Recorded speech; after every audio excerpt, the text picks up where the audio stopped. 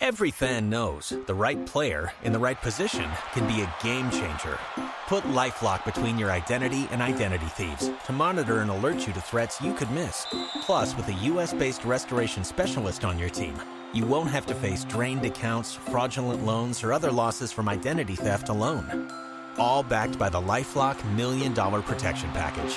Change the game on identity theft. Save up to 25% your first year at LifeLock.com/aware.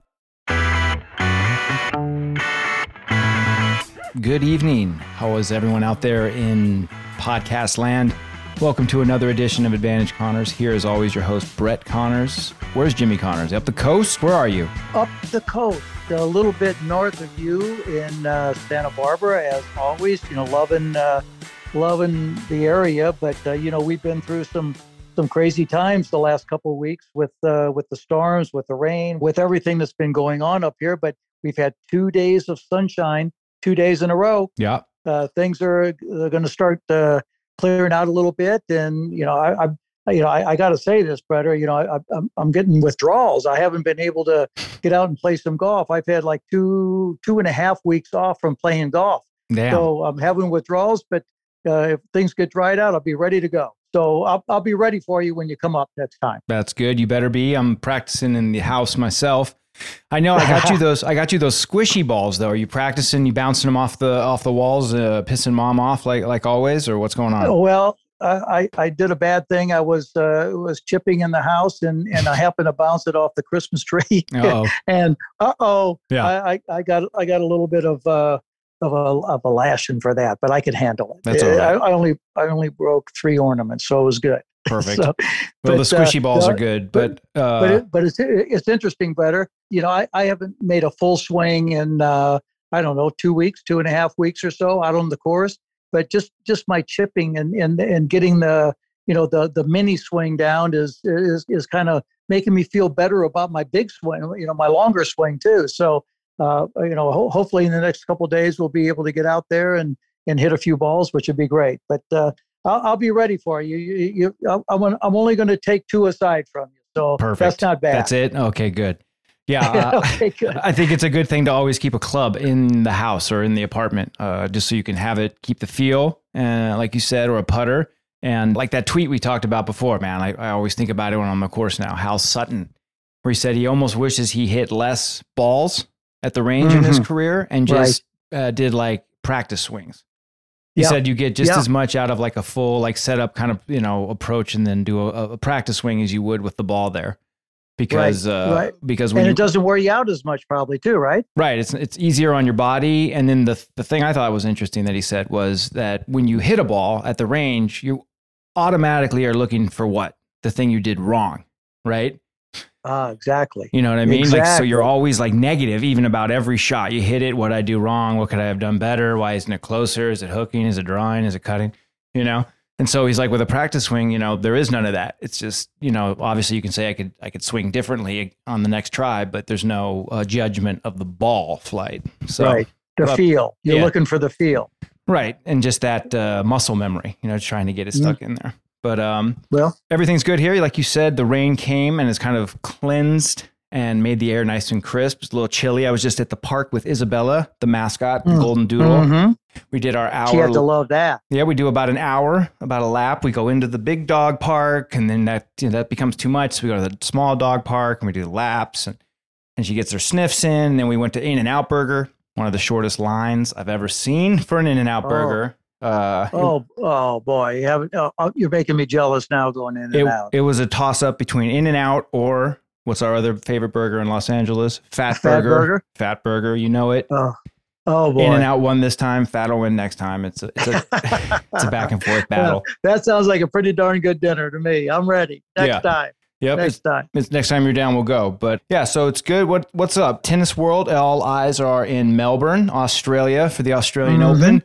I don't want to talk too much of the specific details because we record this on Wednesday night and it comes out Friday early morning. So some of the stuff might be dated.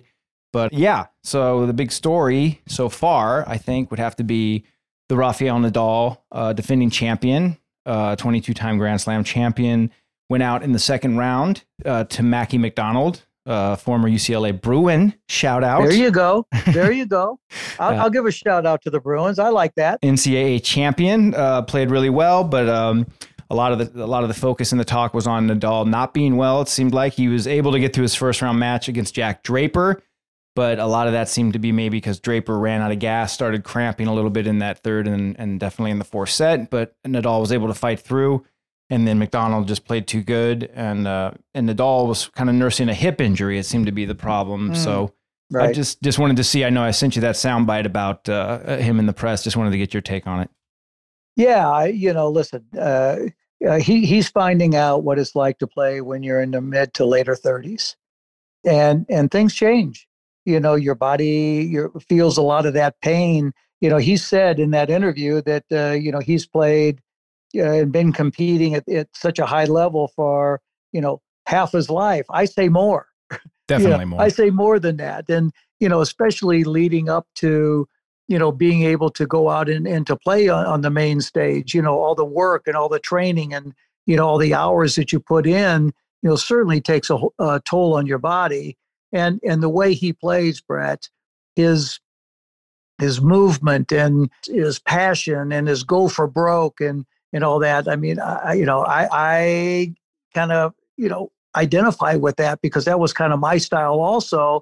And all of a sudden things start popping up, along the way where, I remember when it was my hip, but when it first started, it wasn't my hip. I thought it was my lower back or I pulled a muscle in my butt or something. I thought it was anything but my hip. So I'm getting, work on my back. I'm getting work on my legs. I'm getting, and I never even thought about it being my hip, so, and then all of a sudden, wow, it catches up with you. And I hope that doesn't reach the stage with Rafa as it did with me. And I hope he comes back and he gets well and he's able to play because he's certainly has a number of years left in him. In his mid to a little bit later 30s, and if he wants to still play, he could certainly find a way. But I will say, I wish I would have had my hip done 5 years before I did. To be honest with you, I was just scared shitless to go and do it. I went to the hospital twice and turned around, and because out of fear. But now. Once I did it, oh my God, I walked out of there and I said, whoa, I should have had this done 5 years ago. Really? And oh yeah, I mean, because you walk out now and since I've had mine done, to what they can do now, I'm sure is so much better. And they get you out there, you're up and walking that afternoon. And, I wanted to get out of the hospital the first day, they kept me overnight, but I walked out of there. I didn't need a cane. I didn't need a wheelchair. I didn't need crutches. I didn't need anything, but the one good thing about it is the pain was gone. That was the key. But you got it though when you were retired. You were like definitely done. Yeah, but it had tour. been coming on for a while. Yeah. I got through the main tour in really good shape until I was 41. Mm-hmm. But then once I got into the senior tour, that was an extra 10 years putting that strain and that stress and all of that on my body and playing guys for we would play 2 out of 3 sets, but we'd still play for 2 hours or whatever, and that's just a continued grinding on your body. Yeah. And I felt things coming, but I could never identify, or I shouldn't say identify. I should say I was trying to avoid everything, saying it's my hip. Yeah. I was using an excuse for everything. And then, but once I stopped playing the tour, and I would take all our pups out on a run, and I saw just how gimpy I really was. And it like I say, I wish I would have done it, a number of years beforehand, because it just every day that grind on the hip and what you go through it's rough. Yeah, it's rough, and that's I know we'll talk about this later. That's why I look at Andy Murray and go, what? Yeah. He's out there, playing at that level. after going through what he's been through with his hips. Yeah. And it's amazing. It's amazing. But well, what they can do now with hips and knees and ankles and shoulders and all that is pretty incredible. But yeah, painful. Yeah, I mean, it was tough to watch him. I mean, they showed his wife; she was pretty emotional in the crowd watching him kind of gut out, stay out there playing when you knew he was in pain. Yeah, like you said it. You guys are, I feel like, very similar. You guys are always compared in the way that you play. Like every point is the last point.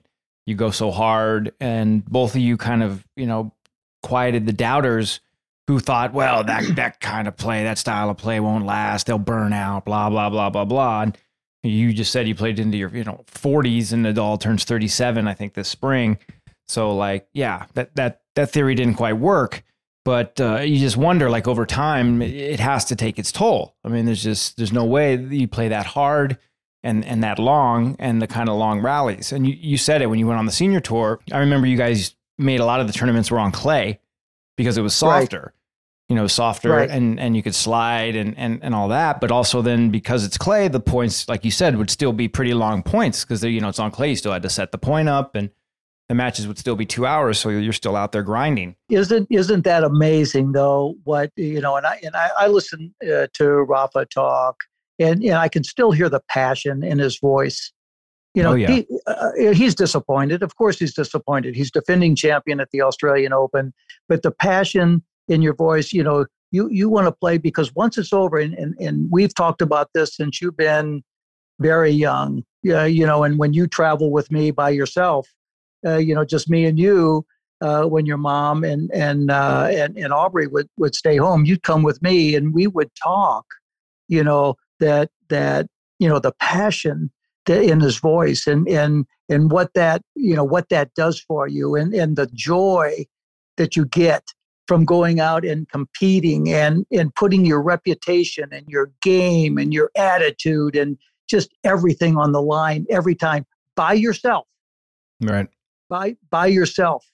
The feeling is amazing. And then and my other thought is that a lot of players, and Rafa gets this, Novak gets it, Federer got it also, because once it's over, it's over. You can't all of a sudden go play another Wimbledon when you're 60. Mm-hmm. And so the passion, that he has saying, I'm going to get everything I can get out of this game. Yeah. And I'm going to put everything I can into it at the same time, because once it's over, it's over. Yeah. And there'll never be another feeling like it the rest of your life.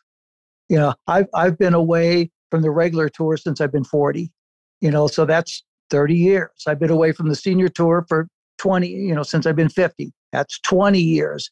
And I'll search until, I die for something to replace that. And it will never happen. Will never happen. So, the passion that I hear in his voice, I hear that, and you sent me that today. I heard that and I'm going, whew, Yeah. I'm almost, my heart beats for that. Because I know just what it means to him. Yeah. And how much he loves it. And you don't find many guys who say, I want to go out and grind it for 5 what? 5 hours. Yeah. Come on. Yeah. To me, that's why, we've talked, from the very beginning. That's why I can identify with him. I love that attitude and he's not afraid to say it. That's what I like just as much, if not more than anything. He's not afraid to say it.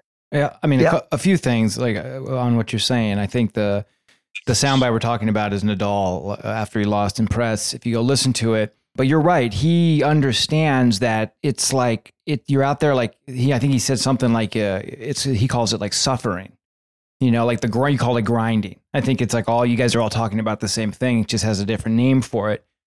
But there's like a lot of people who don't like that grind. There's a lot of players who are front runners who are great when they get up and they're serving, they're on serve, and like all that shit. And then there's a lot of players that once it becomes hard and things don't go their way and their A game doesn't pan out, that then they don't like that, Right. And so I think the thing about Rafa that's so awesome in you that, reminds you of each other is that like willingness to go and be like, look, this is going to hurt for 5 hours and I'm up for it, you know?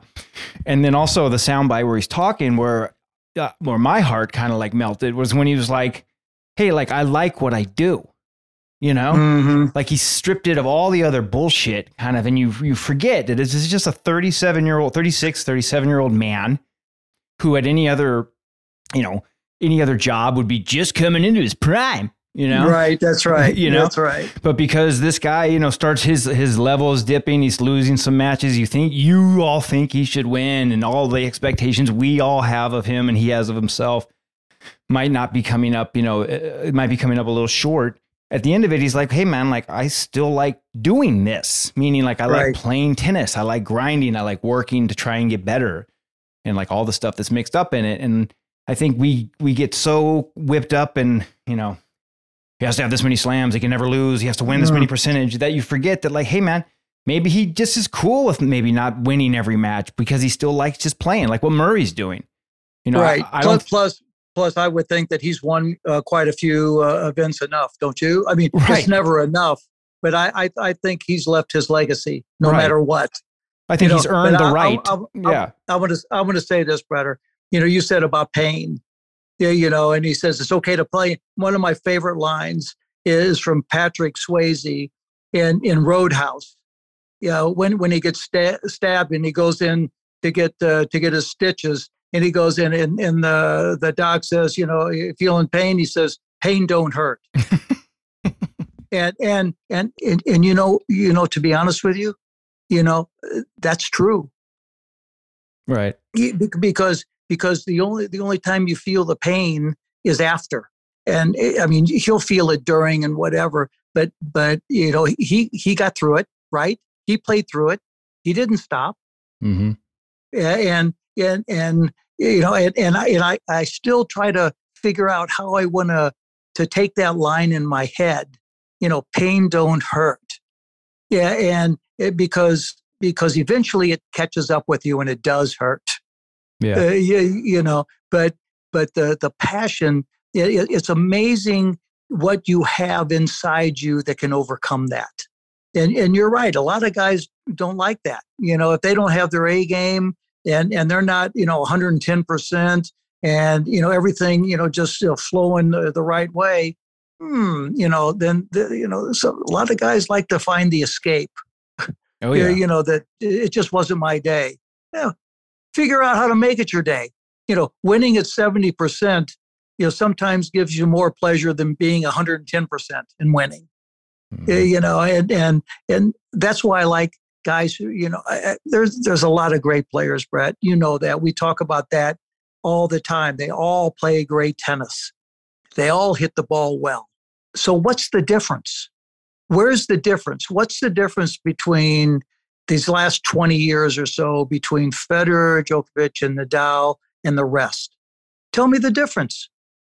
You know, that's the question that needs to be answered by not us, not me and you doing this podcast, but the other players. Right. You know, what's the difference? What separates them apart from us? They've won between the three of them, whether they won 65 Grand Slams over the last 20 years.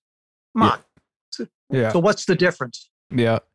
I mean, the difference is the intangible. I mean, it's a lot of things, but it seems to be the intangibles, the ability You said it. Thank you. The ability to do more than one style of play is the big one. There you go.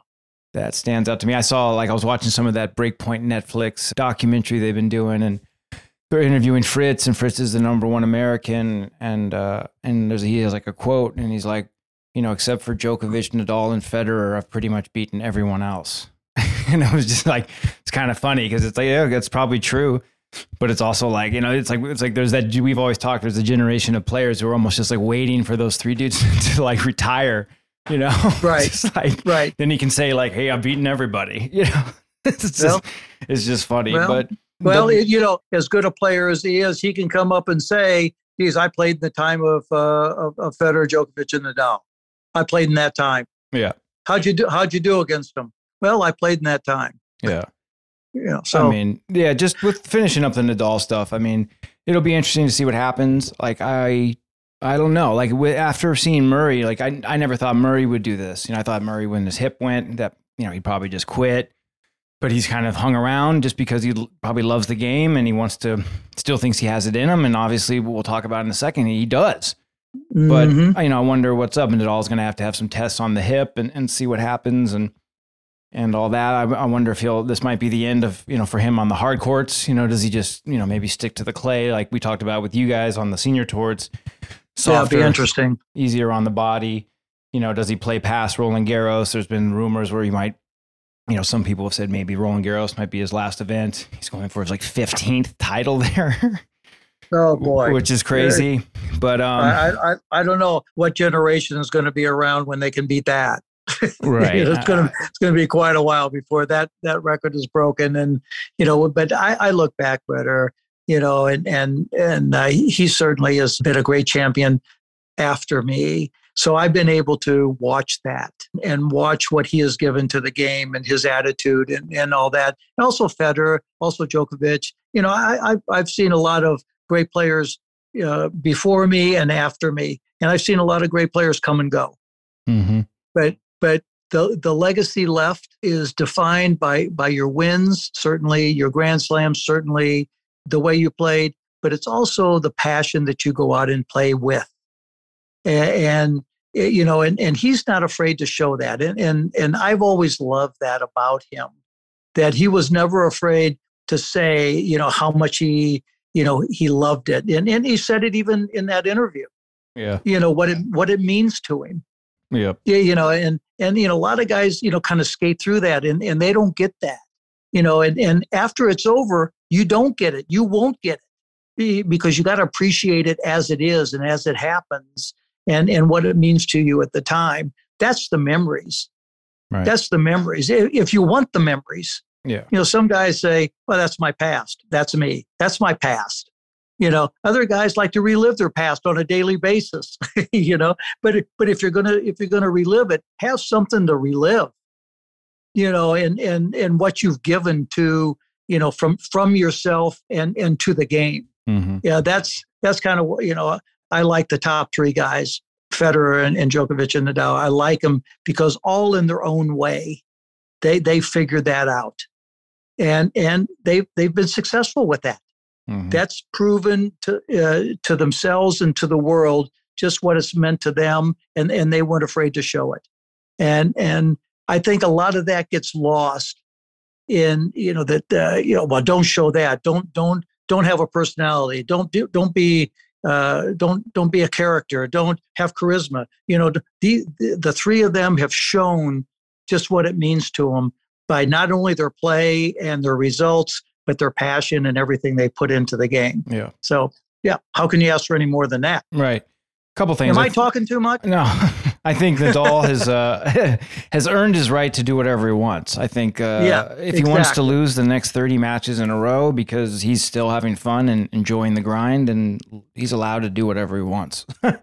All this pressure and people don't want him to tarnish and all this shit just becomes so lame because let's say he does it for a year or two and then he retires. In 5 years, this part of his career usually goes away. You kind of usually forget remember when Namath went to the Cold or whatever, this guy went there, or this guy went to the shitty team at the end of his career, or Rams. Namath went to the Rams.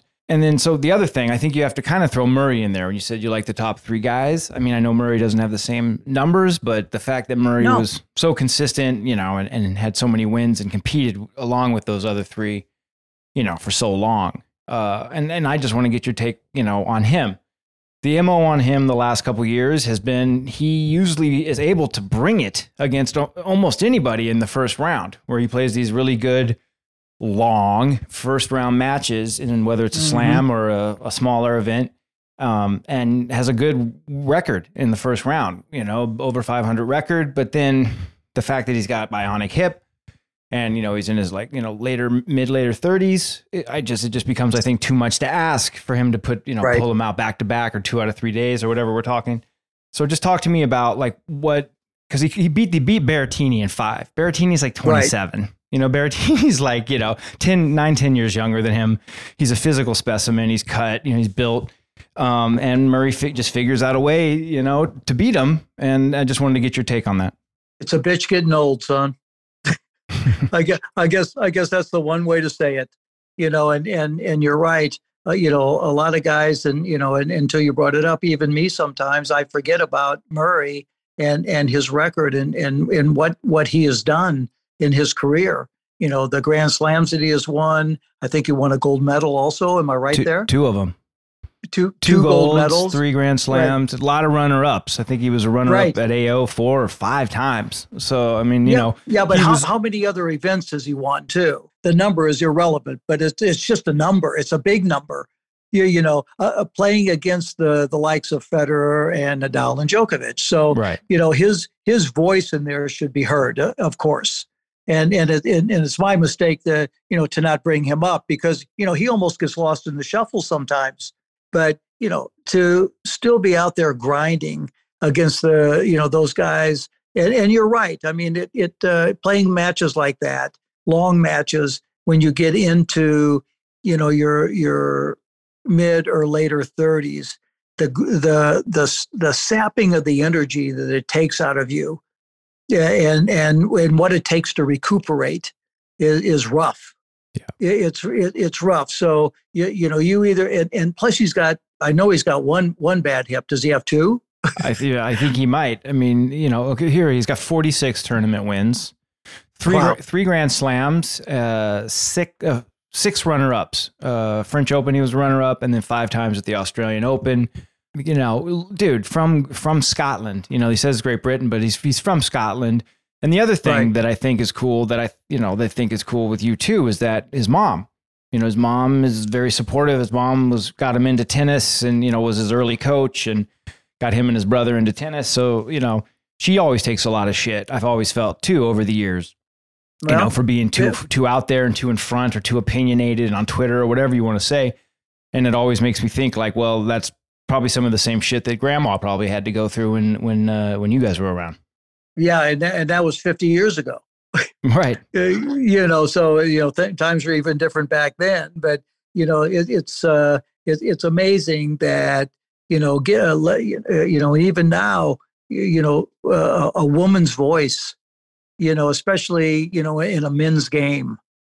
Murray's mom, was getting him ready to play a man's game. Your grandmother, my mom, taught me a woman's game to play against men. What the hell? People are looking at them like, have you lost your mind? Yeah. How's that going to work out for you? Well, take a peek. Yeah, we're going to find out. You're going to find out. Yeah, take a peek and look. Yeah, and see how it worked. But it's amazing. It's a good comparison, and you like him or you don't. You like Nadal or you don't. You like Djokovic or you don't. You like Federer or you don't. But you still look at them, with awe and understand what it's taken, to get where they are. Mm-hmm. And I'm not cutting anybody short. I'm not cutting all the other players short, from the past or the present or the future. I'm just saying that you look and what it's taken. I mean, I remember playing, over in Switzerland and in Basel, and my ball boy was Roger Federer. Yeah. And I look at that and I'm going, really? That kid from back then, no matter what he took out of that from, watching, whether it was me or whether it was McEnroe or was Borg or whoever, hopefully that catapulted him to be who he is and what he was and what he was able to do, and said, geez, I like that. Right. I want to be part of that. I want to be as good as that. I want to be better than that. Yeah. So definitely one of the best pictures in tennis. I mean, that picture is, it's so cool to think that, he was just, one of the ball kids there at the event and came in for a pick and you got to pick him. Then, who knew then what he would become now, so many years later. It's an awesome pick. But tennis is an amazing sport, Brett. Yeah. It's amazing because, if we look back, in the 70s and, and how tennis was starting to change back then, and where it was going, and where it's ended up now. It's an amazing story. Yeah. It is real. It's an amazing story. Every fan knows the right player in the right position can be a game changer. Put LifeLock between your identity and identity thieves to monitor and alert you to threats you could miss. Plus, with a U.S.-based restoration specialist on your team, you won't have to face drained accounts, fraudulent loans, or other losses from identity theft alone. All backed by the LifeLock $1 Million Protection Package. Change the game on identity theft. Save up to 25% your first year at LifeLock.com/aware. Your pet's a member of the family. Don't feed them like they're in the doghouse. Give them Nom Nom.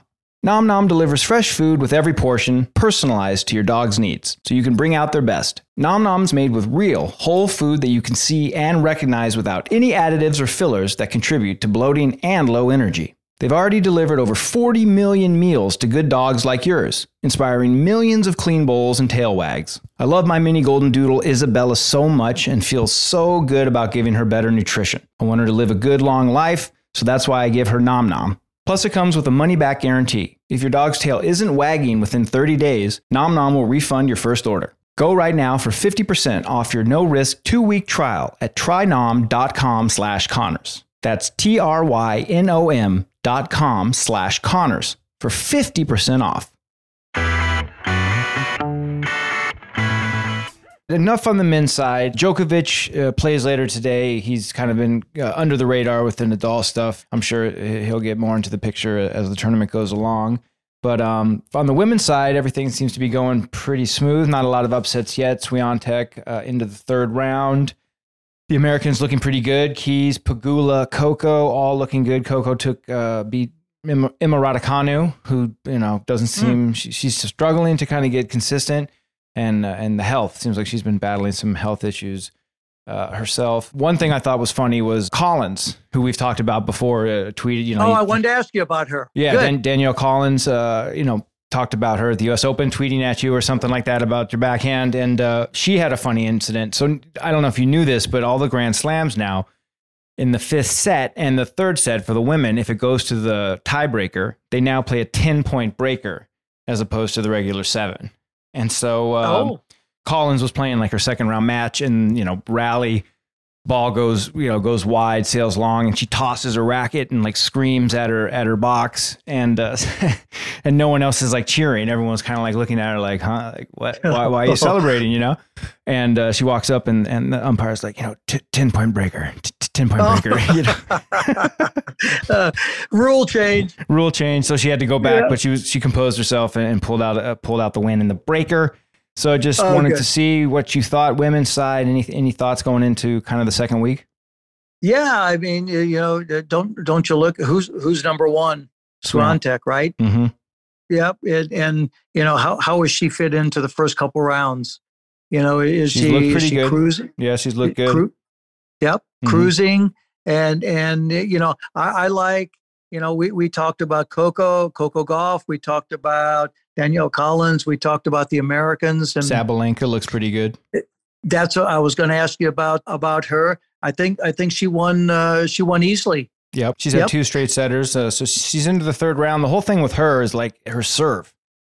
Is she going to be able to protect that serve? And like, man, you know what? Like when you watch her, you're like, I don't give a shit if you spin it in at like 40%. Right. Make the other girl hit a winner. You know what I mean? Don't give it to them. Right. Don't give just it to giving, them. Make them earn it. Like we talked about last week or whatever, like 10 to 12% of her, she was double faulting on her serve. Oh boy. 10 or 12%. Oh boy. That's a lot. And to just I bet you if you just get that in, spin it in at 50%, like the other girls, it's almost going to be like a knuckleball. The other girl probably might not even know what to do with it. And then if she hits a winner, what's the difference? What? It's more shameful to get a winner hit on you than it is to double fault 12%. Right.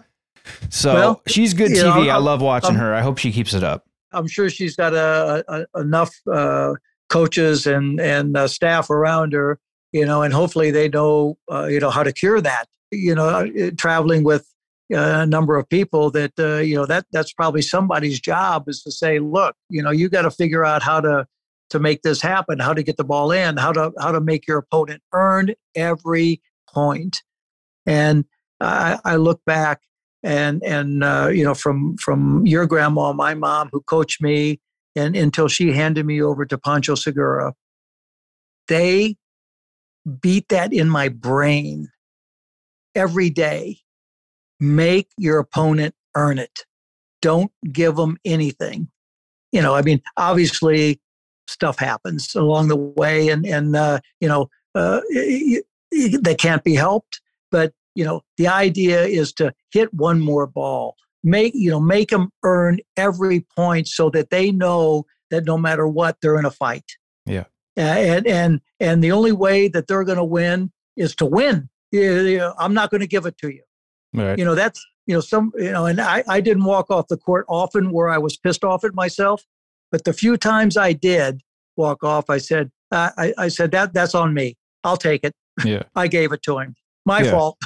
But if you make your opponent earn it and that gets in their head, you never know what happens. Right. Everybody was saying, "Oh, it's a head game, and you're doing this and you're doing that." That's what sports is. Sports is a head game. Yeah. And if you can't handle it, maybe you should find something else to do. Yep. Got to train the head. Got to train the mental, just like the physical. Yeah. I think that gets lost a lot along the way. That, and that's an intangible, brother. That's an intangible. But you can't say that anymore. Mental toughness. Not supposed to say that anymore. But Christ Almighty, I was raised, raised and trained by my grandfather also. That if I didn't have that, he would have said, "You better stay in school, Jimmy." I know he would have. Because that was all part of it. He was a boxer. He was in the ring, and he knew what that meant. And how far that can take you. And now you can't even say that. But I'm saying it. I don't really care. I'm 70 years old, Brad. I don't care. Mm-hmm. But that's an excuse now. Yeah. It's an excuse. Well, I think the women, like, there's some American women who can make a run. I think there's still some American men too, with Fritz and Tiafoe. Looking good. Corda's still alive. So it'll be interesting to see. Coco plays Para, two Americans going at it. So that'll be fun. All right, that's enough tennis. Let's move on to the NFL playoffs. Sadly, the Dolphins' up and down season came to an end. Not exactly the way everyone thought, though. They were 2 touchdown underdogs going into Buffalo, with our 3rd string quarterback missing our 1st string running back and about half of our starters. Quickly went down 17-0 and then started to claw our way back. 3 straight field goals plus a touchdown and a 2-point conversion before the half got us back to even. And then it was back and forth from there. We were down 3 driving and some suspect clock management. We ended up getting a false start on 4th and inches. Stupidly, we won't really know if we would have tied it or taken the lead there. Anyways, moving on to this week, we got some good. But you've got good things in the future. I mean, I hope so. I mean, and Tua's going to come back as a starter, hopefully. Hopefully, right? I've seen them floating Tom Brady being a perfect fit, which just sounds ridiculous to me. Like, great, we're going to get Tom Brady when he's just gassed at the complete end of his career. I mean, for 1 year. For 1 year, right? We're going to give up on Tua, who we could have for another 10 years. I mean, Tua just needs to figure out how to get a better helmet and learn to fall better when he gets tackled. But I mean, he had pretty good numbers. Yeah. I don't want Brady. Brady can stay in the Bucs. Brady threw for 66 times to get his 300 yards in that loss the other night. That's not a high average there. But moving on, Jacksonville at the Chiefs. We got Saturday. Jacksonville had that amazing comeback. Yes, over the Chargers. Oh my God, 27 down, and they come back to win that. Crazy. You know what they say about that prevent defense, Brett? Prevents you from winning. That's it. All I know is that's one game I know. I'm glad I don't gamble anymore.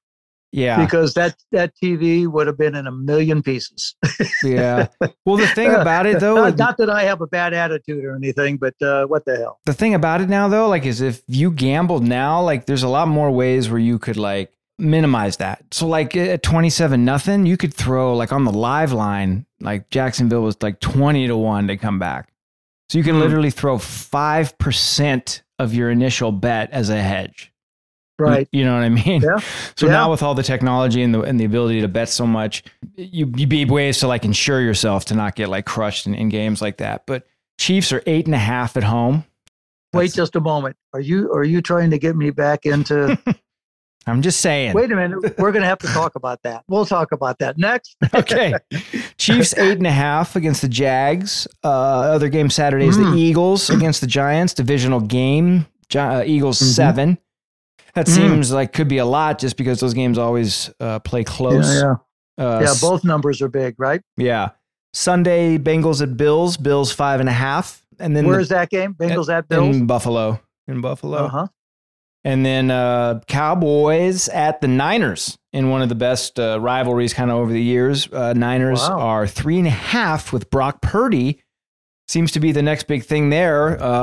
Filling in third string quarterback has been amazing. They just keep winning with him. The Cowboys come to town after dispatching Tampa.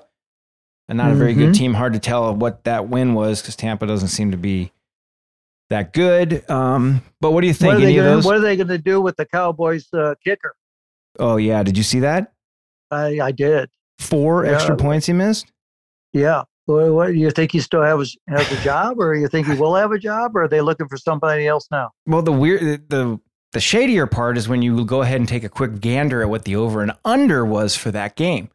I knew you were going to bring that up. 45 and a half. Right. Guess what it landed on? 45. Yeah. It's just crazy. I mean, it's just like, hey, if you're going to bet the under kicker, at least let us know so we can get down on it too. Right. You said it the other week. If you're not in on it, you're out. Right. Yeah. Yeah. It's a big club and we ain't in it. Yeah. I don't know. I don't know. What do you think? Any of those you like? Yeah. Well, Dallas looked pretty darn good. Yeah. Dallas, minus the kicker, and I'm sure if he's going to be around, I'm sure he's got a scolding, and he's going to come back a different player if he's still on the team. But Dallas looked pretty darn good. Yeah. And see Buffalo. Who'd you say Buffalo plays? Cincinnati. Cincy. That I like that. Yeah, that's a good game to me. That's 7's a lot. Yeah. Don't you think? I mean, 5.5. Even that was 5.5.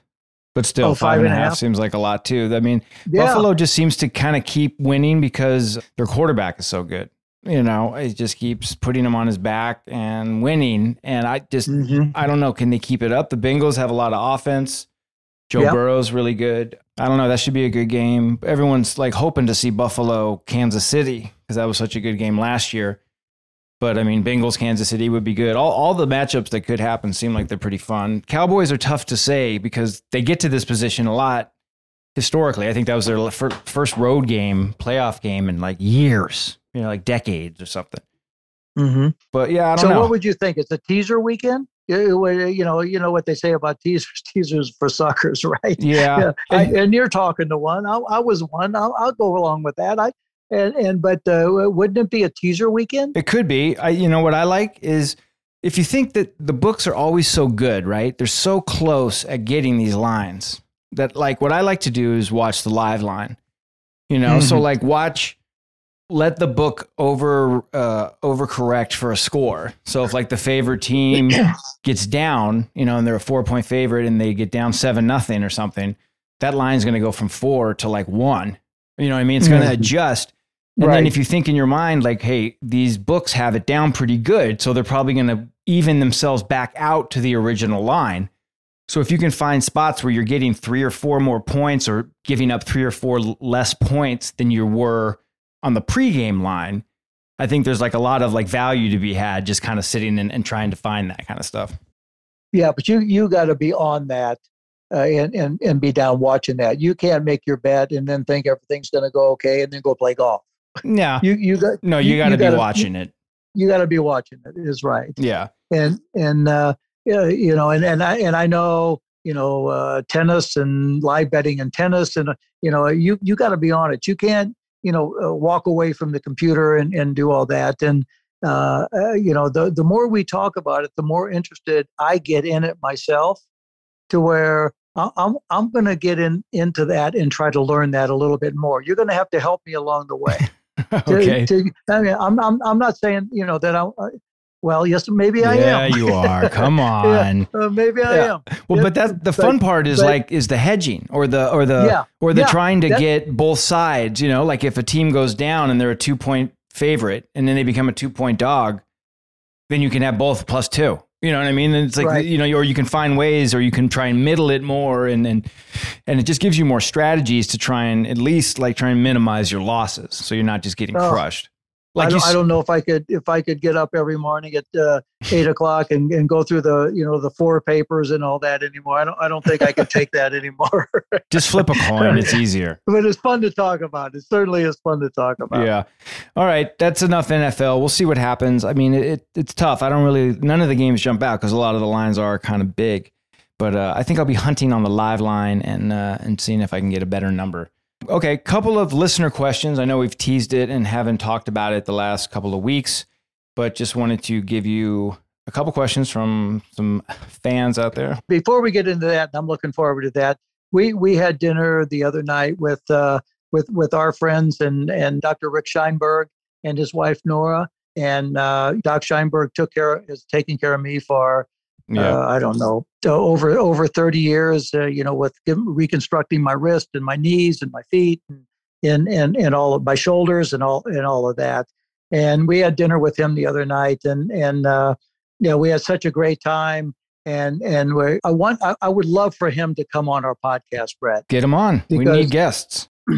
Well, I think I'm going to text him tomorrow and ask him, when he could do it, because I mean, we talked about so many interesting things, and we had so much fun that he would be great on our podcast. And some of the surgeries that he's done, and some of the people that he's looked after and taken care of, and helped along the way. And I mean, it was just we had a great evening, and shout out to Doc and Nora. We had a great time. The dinner was great. Get them on. And the company was even better. Get them on. I always think one of the funniest stories, or not funniest, but most random, is how he did your wrist. And when you were recovering from it, you would go to the Santa Barbara City College track and run the stairs and run the track and, whatever, train. And he would come down there and meet you and run with you and stuff. And he used to play tennis with some people from LA that would drive up and play tennis with him and some people in Montecito. And one of those people was Jim Rome. But this was right. This was before Jim Rome was like Jim Rome. This was in 1990 or something like that, 1991. Right.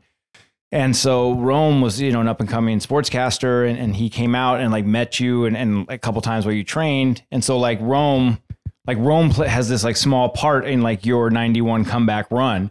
And I think yes, he does. Always think it's he's please there, And I was we went on his podcast. He had us on, and we told that story, and it's a funny story. It's cool because that Dr. Scheinberg is the one that brought up all that together.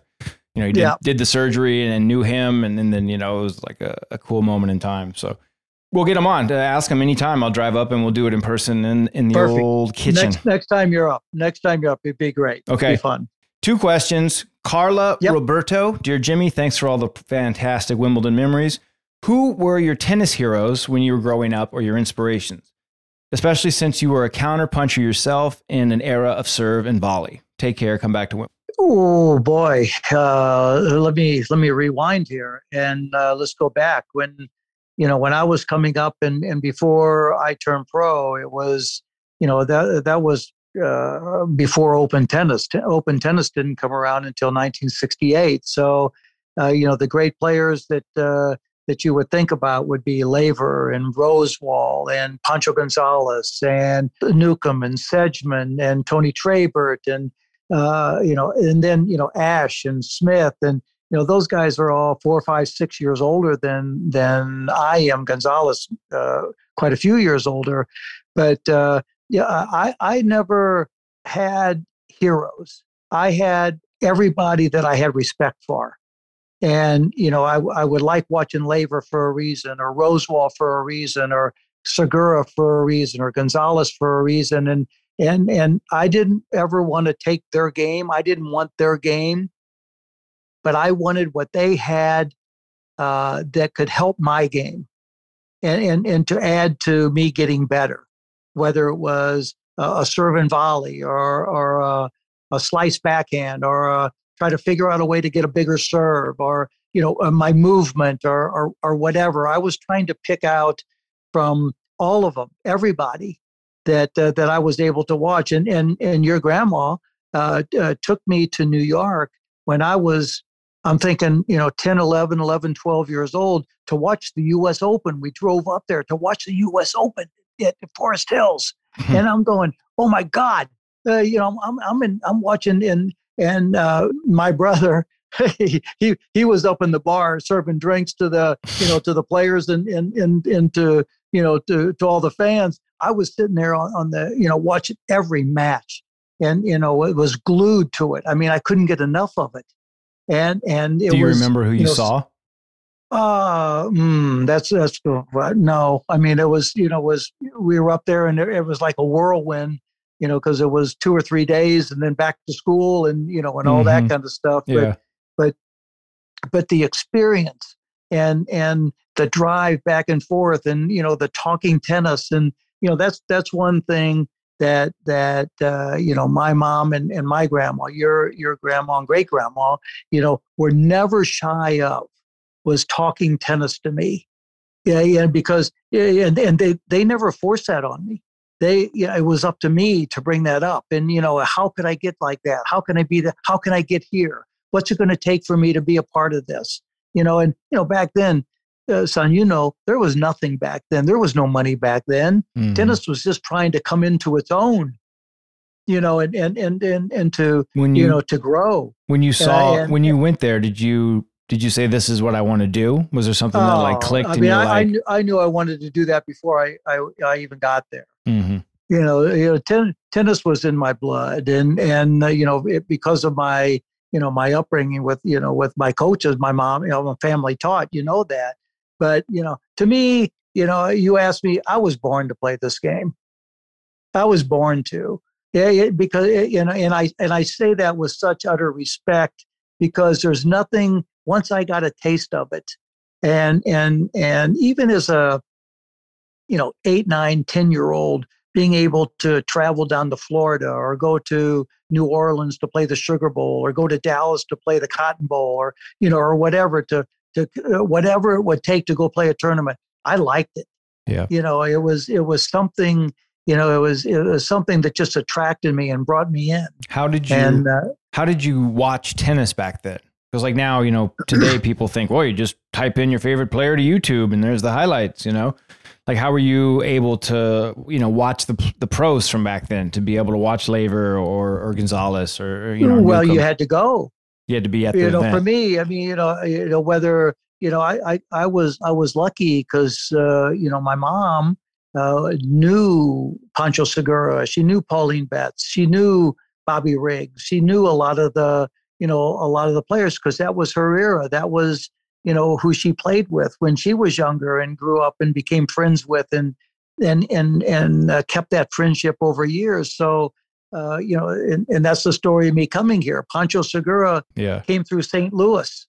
My mom goes, would you please tell Pancho Segura that Gloria Thompson is here? And boom, it was like they'd never been apart. They never lost their friendship. And that's how I got to come to California, when I was 15, 16 years old. And the life of that, for me, it was, I don't know what it was. I can't put my finger on the one thing that drew me to it. I think what drew me to it is that it was one-on-one, that it was me against whoever or me against whomever. It could have been my opponent. It could have been the fans. It didn't matter. I liked that. And I think that's one thing that really drew me to it because I was always better on my own. And going after it and trying to be what I could be, the best I could be on my own without anybody else helping me outside of, those who were teaching me. And whether that was right or wrong, hey, it got me where I was. It got me where I've been. and it's got me here now talking to you on this podcast. So Nice. So all it's right. I like it. Yeah, it's fun. It's fun. That's a good question. It's good fun answer. to reminisce. I don't do this. I don't talk about my past, bud. You know that. Right. Except here. I mean, my past is my past and what it was, and I loved it and I lived it. But it's not something I get up every morning and say, you remember in 1978, No, I was, I know you're not like that at all. No, I'm not like that at all. No, but it is fun to reminisce. And then like when we get good questions, it makes it fun to do because people give us a good way to go. One more question before let me answer his question first. I looked up to Pancho Segura because he took me in, and he had the personality that I loved. He was fun. He was a hard worker. He wasn't afraid to show his passion and his love for the game and to draw the fans in. I love that.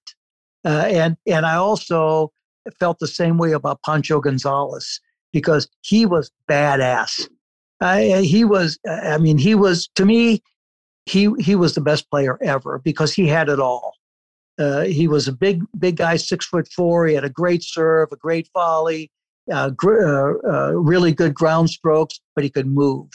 So I was lucky. I had two guys that had two different styles, two different games, two different attitudes who took me in and kind of gave me, and they didn't give me, I was able to take off of each one what kind of fit into me and to help me become better.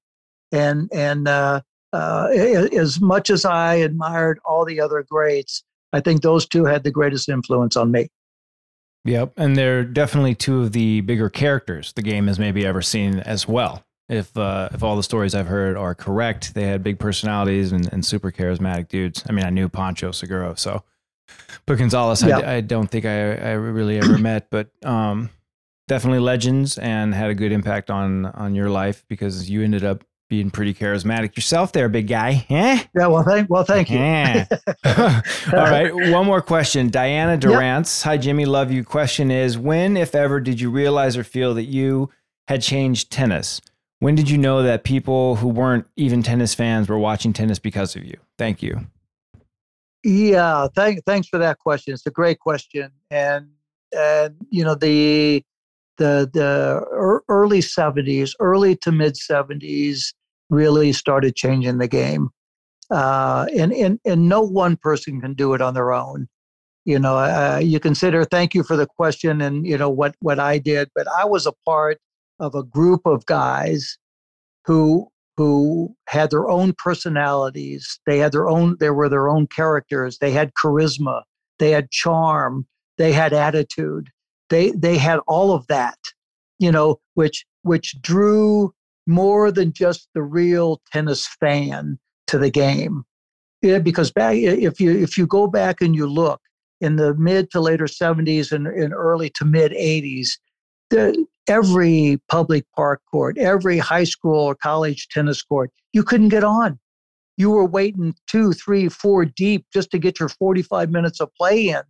And it wasn't just at a certain time. It was all day long into the evening. Mm-hmm. And because we played a style and we had an attitude and a way to identify with the fans that they could play our style of game. They could go out and hit a drop volley and say, I saw Nastase do that at the French. Did you see that? Or they could hit a topspin lob and they say, Vilas hit that at the U.S. Open. What a great shot. I learned that from him, or Borg, or McEnroe, or whoever, but they felt that they could play like us.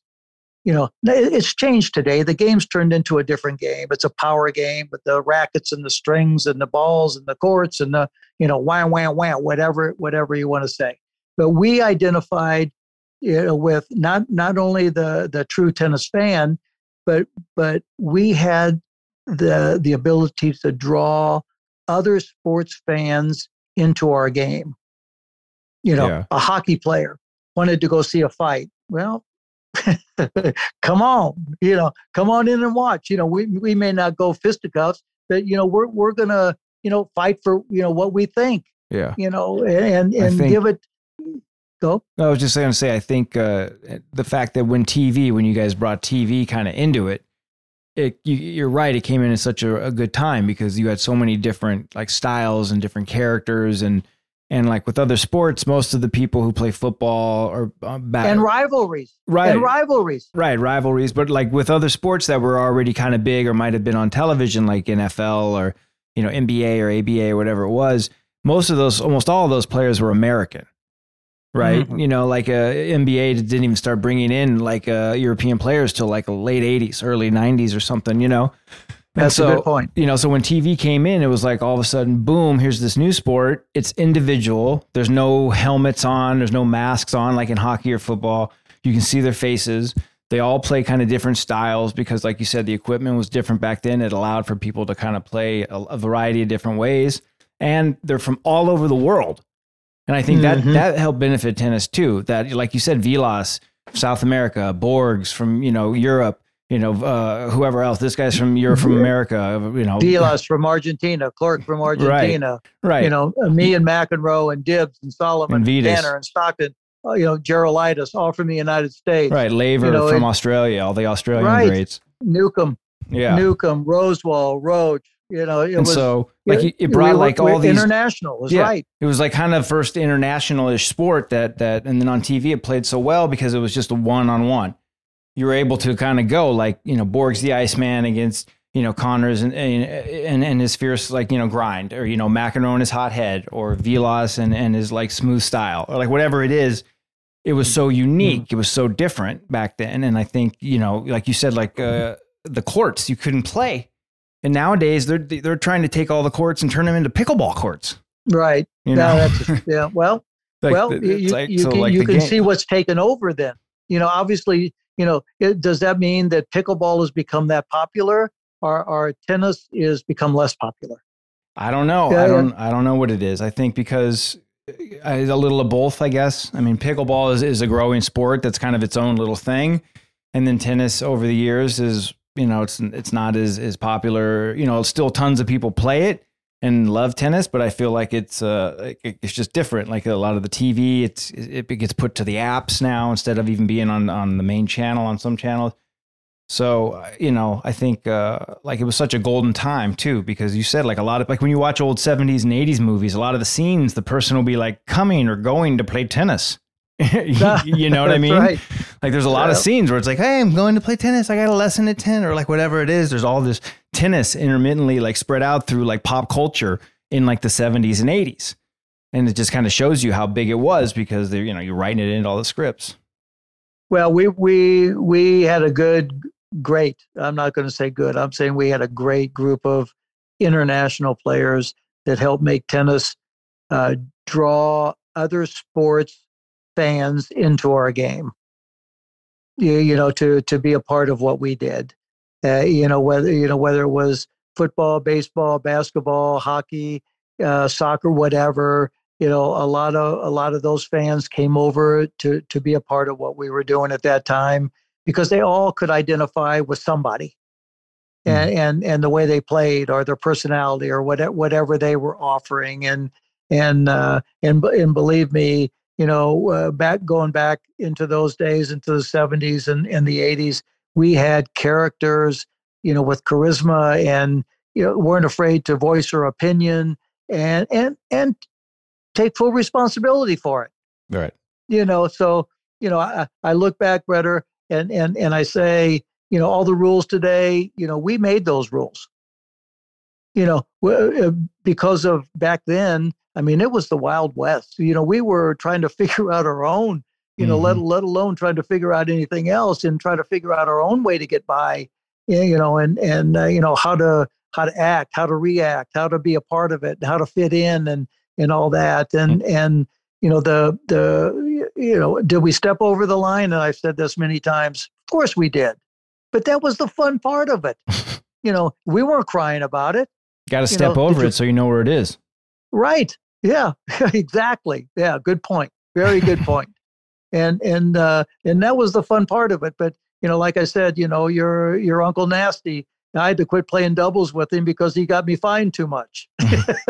so by the way, a shout out to him. I miss seeing him. I used to see him a couple times a year. I don't see him much anymore, but a shout out to him. I miss him. Yeah, would love to get him on someday if we can track him down. Don't know where he's at these days, but miss him as well. Good show. One quick thing that I saw on Twitter that came up, a golf thing that we can end with. Okay. There was like a back and forth between, I think it was like Furyk and I don't know who it was, but they were talking. Someone put up a picture of those lame golf bags that have like the 13 compartments, 14 compartments or whatever, one for each club. And they said, where do you put your putter? And it numbered them 1 to 13 or 14. I can't remember if it was which one it was, and then people were commenting on all this stuff.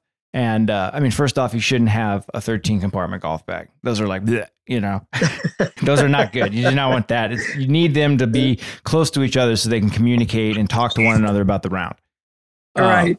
So I'm going to let you answer first. Where do you put your putter? Do you put it in the top, like with the woods, the 3-wood and the driver? Or do you put it on the side with the irons? Or do you put it down with like the wedges? Well, I'm going to be honest with you. Unless I'm playing in a competition or a tournament, I might have 16, 17, 18 clubs in my bag. Oh, you have the 18 compartment one, huh? So I might just keep it in the cart. But if I was playing in a competition and the 14 club rule and all that, I would put it up with my driver. Okay. And the reason being is because I have 6 wedges. Okay. And I don't have a 3-wood, so it would fit certainly up there with my driver just on its own, and it would be easy access. And sometimes I'll be honest with you, and you've told me this many times. My putter is sometimes need to be put away for a while. Right. They don't treat me so well as well as I would like it to, but I need to take better care of my putter so that it starts treating me better. So I would give it some room, be up there with the driver, and have a little space so it can treat me right. Okay. I've kind of gone back and forth. I used to always do it in the bottom with the wedges. Then I went to the top because it had more room, because I don't really carry that many woods. I barely carry like a driver and a hybrid. But then I've since reading this tweet changed my mind. I think I have to go back to the wedges, because what I can't remember, is Faxon or Furyk, he said you got to do it in the bottom because the putter is the heaviest club in the bag, and it's also the shortest club in the bag, probably, unless you're one of these boat or putter guys or girls. And that what happens is if you don't use a putter cover, even if you do, the putter is the heaviest and it could clang and bounce around off of your driver or like wood shafts. And there's like a small chance that it could like break one of your shafts. So after seeing that, putter goes back into the bottom with my 4 wedges. And that's all we got to say about that. It's been a long one. We had a good pod here tonight. Time flew by for me, but I'm going to wrap it here because I got some stuff to do. I got a miniature golden doodle out there who probably needs another walk soon. So you can follow us at ADV Connors, him at Jimmy Connors, me Brett_Connors, at Gold Dude Isabella on Instagram. Any final thoughts? I think we've had a good evening. We've talked about a lot of good stuff, and I think there's a lot of good things coming in the next week. We got the Australian Open, we've got the playoffs, we've got a lot of good things that are coming out. That sounds good. I love you. I'll talk to you soon. I'm working this weekend for Australian Open, but maybe next week come up and we'll do it in person. Give the girls a hug. I love you. Love you too. So tell Mom and the pups and Stevie and everyone hi, and I'll talk to you guys later. Peace.